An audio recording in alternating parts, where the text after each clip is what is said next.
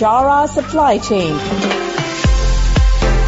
highlighting and showcasing solutions for the most complex challenges facing the industry in 21st century by our team of subject matter experts and mentors.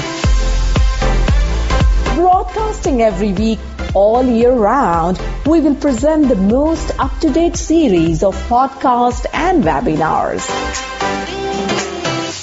Hello and welcome to another episode of Vijara Supply Chain. This is Nur Hadi House. I'm speaking now with the Anthony Calfee, managing partner at Una. It is a group purchasing organization and advisory that empowers sourcing heroes to save money, time, and effort. Thanks for joining us, Anthony, and welcome to Vijara Supply Chain. Thanks for having me, Nur Hadi. Glad to be here.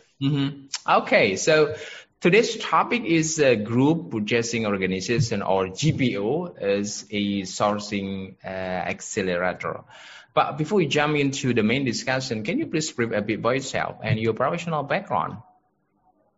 Sure. So, look, I'm married. I've got 2 kids. I'm trying to do life and business in this current, I'll say, economic or global climate that we're all trying to do life through and figuring out, dare I say, this new normal. I've been in the procurement, sourcing, or group purchasing space for just about 10 years. Fell into this, didn't go to school here for this. And prior to this, I was worked for Sears, which now is, hasn't done well. Did well 100 years ago. Sears Roebuck. Some of maybe your more seasoned audience members remember that brand. And then worked for another company regarding home services and online connecting contractors to homeowners. So this idea of connecting businesses or healthcare entities, if you will, with the right supplier partners, building that network. I've had a little bit of background in that. Of course, there's so much more to procurement and sourcing. But what Una has become today has been, a series of iterations of trying to figure out what is our brand promise and what is it that we want to do as a GPO, and how do we make sure that we know our place? So I've kind of grown up in this space and cut my teeth in a handful of areas, but it's really been working with as we say, the sourcing hero or practitioner, and trying to understand whether it's at the CPO or C-suite level or all the many different layers depending on the size of the organization. What is it that you're being tasked with?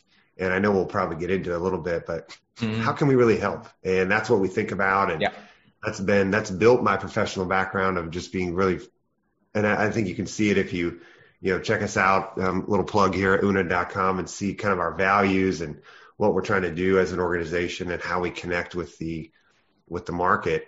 And really trying to separate ourselves and how we go about that. So it's a little bit about me and maybe my passion for how we've come to be and where we are today.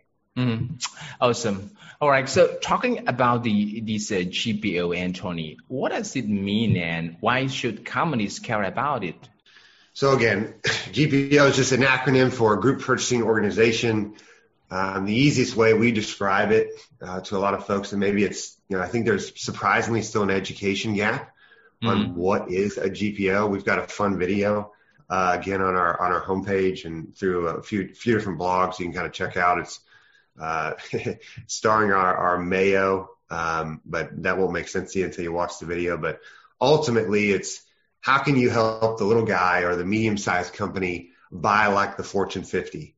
And we are leveraging the concept, leveraging billions and billions of buying power and negotiating that through well-known brands and supplier partners that most companies are already engaging with today.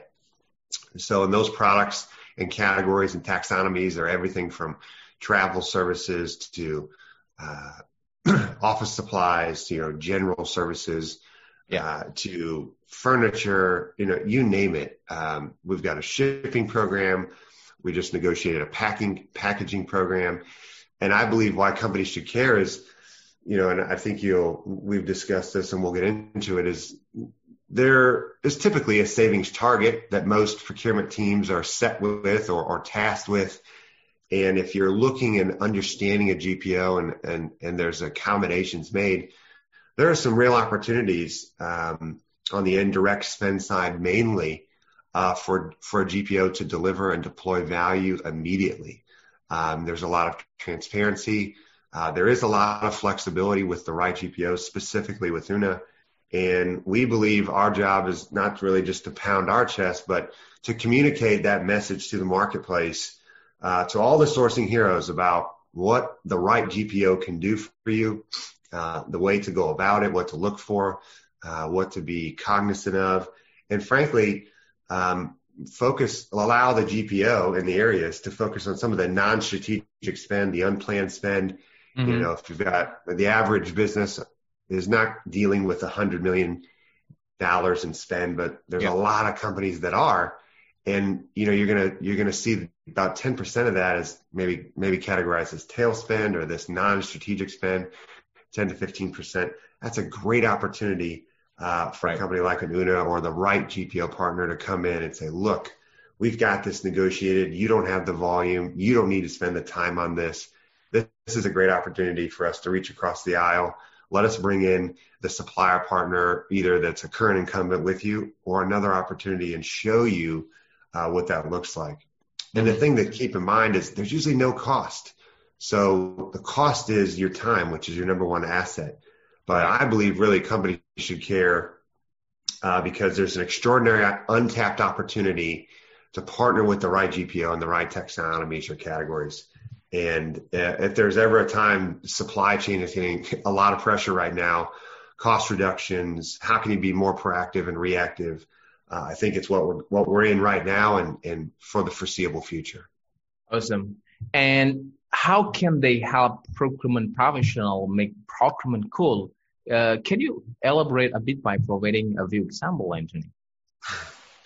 So, there's a really respectable individual who we adore, and his name is Phil Eidson. And I love Phil because he's been in this space, in the procurement space for almost 20 plus years. And I think he's very well respected among others that we could speak to. But recently we had a chat with Phil, and he took an approach that I really appreciated, which is kind of this non-victim mentality. And the reason I like that is, he believes that it's up to the sourcing hero, it's up to the practitioners or the procurement professionals to not only make procurement cool, but let's de-procurementize the language, if you will. I don't want to misquote him, but let's not make it more complicated than it needs to be. And it's our job to, from within, to persuade, convince, show C-suite and the organization that procurement is here to stay. And it's not just something that gets pushed to the wayside. And when you need something purchased, or you've got a PO, or you want to do your standard, three supplier RFP, and you need somebody's signature. There's a lot more that can be done with procurement that extends just outside that procurement team. Mm-hmm. And I think it's a mindset, it's an attitude. That's what I really loved about what I thought I took away from what Phil was sharing. And ultimately, we at Una, we've tried to embrace that mentality. Like, okay, well, what does that look like? How can we help you persuade C-suite? How can we help and drive a mission of being more proactive about empowering procurement teams? And so I want to just take a moment, that's Una's brand promise. We empower, or we commit to empowering procurement teams and accelerating profitability. That is absolutely number one, our mission, our brand promise. But one example we can think of is specifically helping a sourcing hero in a myriad of categories. One of them in travel, when we were all traveling at a more consistent pace, which we hope and believe it will come back. Is it was a PE firm, but they didn't really call themselves a PE firm. They had 8 subsidiaries. They had no compliance, and they wanted to use our travel program. And then they also wanted to use our fleet program, and they also wanted to use our office supply program. Mm-hmm. And it was kind of this awareness. And when they started presenting the savings, the value, We even were giving them compliance opportunities, who they should be purchasing their fleet from, and using our contract and making their world even easier. So it went well beyond just the contract, the savings, the value, and the autonomy and customization that they could bring. It was going beyond just the savings, and that's really what we want to try to do. Is what can we take? Although indirect spend is not typically super sexy and not strategic for the organization, but it can be a pain. Unplanned spend can add up, and then we have these heroes that are tasked with doing these. I would say a lot of initiatives with not a lot of bandwidth or resources. And so not only did we make it cool, we made it easy for her. Yep. And she had, in her previous role, they just weren't interested in GPOs. They weren't going to work with a third party or however they wanted to position us or what have you. So the result was she saw anywhere on average, we show members anywhere between 10 and 20% in savings. We helped her enforce compliance across her 8 subsidiaries, and all 3 of those categories ended up being a fantastic win for her.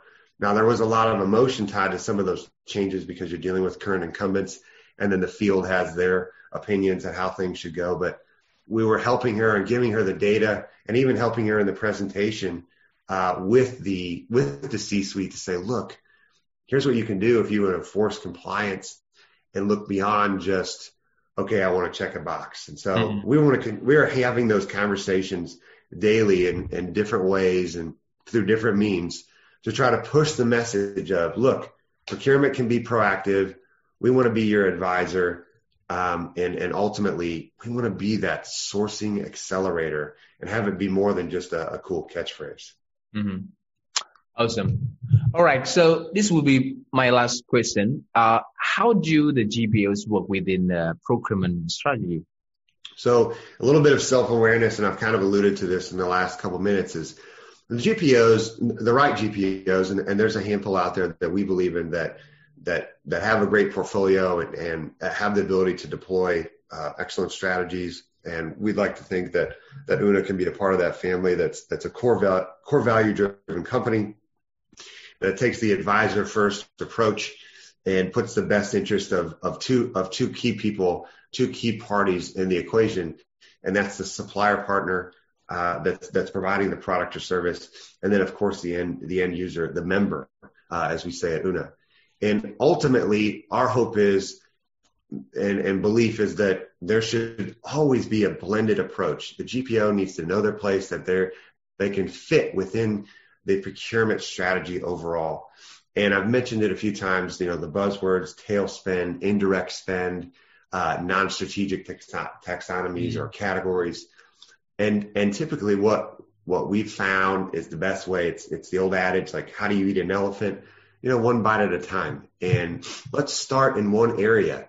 And that's usually our conversation. If there's a general approach and belief in embracing, and I would say embracement of the C-suite of a GPO model or a sourcing accelerator or partnering with a company like ours, we typically embrace that reality that at least it's understood, and we don't have quite as much of an education gap. Start with one category, prove the savings, prove the value, make sure it's a win for the member and the supplier partner, and come alongside and hopefully you're building trust. And it's hard to make some of these decisions if you don't have trust. That's the key. And not trying to do too much at one time, and making sure we're going at the speed in which, proper procurement, if done right, and making an overall, kind of efficiency or supplier consolidation and enforcing compliance and putting in new SOPs or standard operating procedures or best practices. That takes time. Especially in a large organization, you got 1,000 employees, maybe you're dealing with 50, 60, 70 locations, US or abroad. And those proper strategies to make it down to the field, and you have to communicate that early and often. And so there has to be a real understanding from a GPO partner. It's nice to show value. It's nice to show cost savings. It's nice to show, but making a change for some organizations can be very personal, very emotional. That's the other thing I would say too, is a lot of these scenarios, there's a lot of flexibility in how we're partnering with different members. And so I would just encourage anybody who's in this role, a sourcing hero or practitioner role, that there's a lot of flexibility with the right GPOs. Find the right partners that treat you and the supplier partners well. And it's not all about the bottom line, although it's always expected that there would be a savings, but what else can come from that? What does it mean to be a sourcing accelerator? Mm-hmm. And we're continuing to try to share that message and drive that message home so that procurement is top of mind, not just in a global pandemic. Yeah. Interesting. I actually still have a number of questions, but we are running out of time, Anthony. So, all right. So thanks again. Thank you for taking time with us, Anthony, and look forward to speaking with you at another time. See you. Thank you, Nurhadi. It's been a pleasure. At Bichara Supply Chain, we are committed to driving global perspective to embrace technological adaptation in improving process efficiencies. Don't forget to subscribe, like, and share Bichara Supply Chain. And stay tuned for the latest updates. To learn more, visit our website www.bicharasupplychain.com. Thank you for listening to us. We look forward to seeing you at our next episode.